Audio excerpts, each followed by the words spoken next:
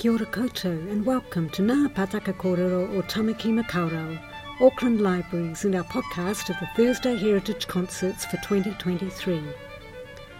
My name is Marilyn Portman and I invite you to sit back and enjoy this presentation of concerts from our autumn series, a very special series of 5 concerts where we've collaborated with musicians to reflect the heritage nature of our collections. On Thursday the 18th of May, Trio Eclectica presented a program called Ebb and Flow, featuring 2 dynamic chamber works, Rachmaninoff's Trio Élégiaque No. 1 in G minor, and Dvořák's Piano Trio No. 4 in E minor, more commonly known as the Dumky Trio. Here are Joseph Chen on violin, Jenny Jung on piano, and Nina Hardy on cello.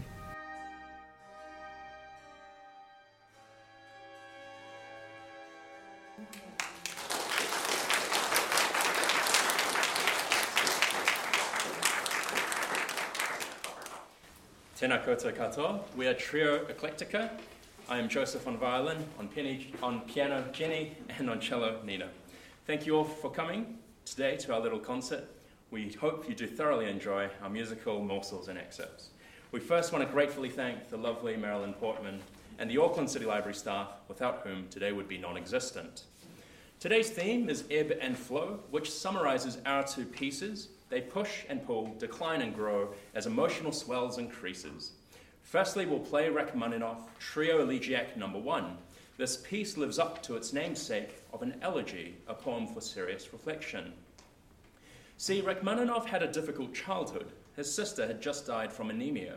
His father had squandered their family fortune and had just spent a whole winter with fever. And yet he wrote this in a few weeks at the Moscow Music Conservatory. He won a prestigious gold medal, and he even impressed Tchaikovsky. It's only one 15-minute movement that begins with a melancholic introduction. Imagine a rising sun over the horizon that bleeds a shivering complexion. The sorrowful motif is echoed across the 3 instruments before an abrupt transition to a second motif with blissful elements. It could reflect his triumphs, his success despite adversity, a nod to his personal tragedies and potential feelings of Pyrrhic victories. The piece then swells and climaxes with passionate unity of the strings before sombre chords from the piano demarcating the funereal ending. I hope you enjoy.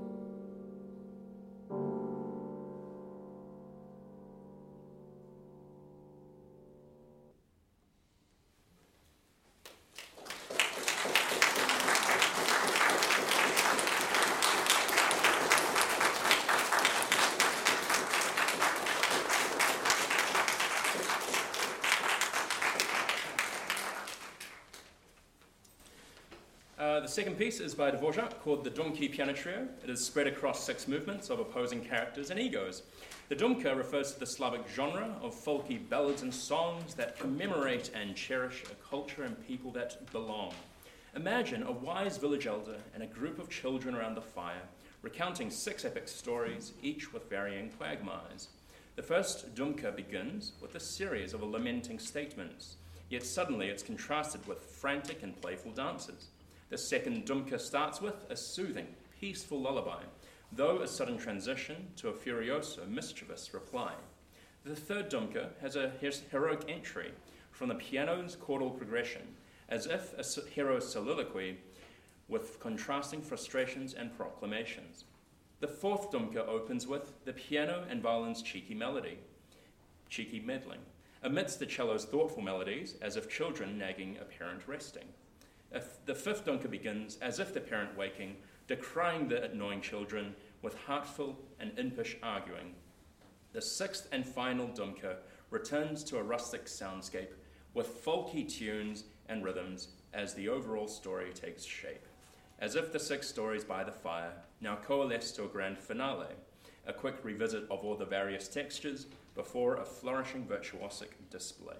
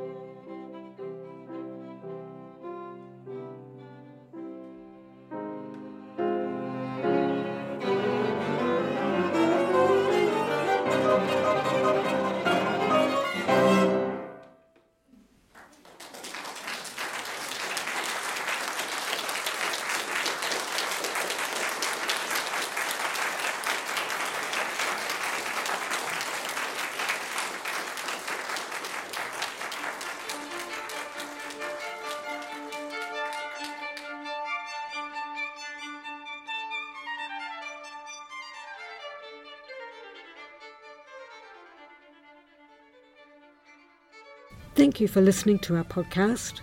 I hope you've enjoyed this opportunity to listen to talented musicians from our music community, and that you'll join us again for our next Thursday Heritage Concert Series podcast.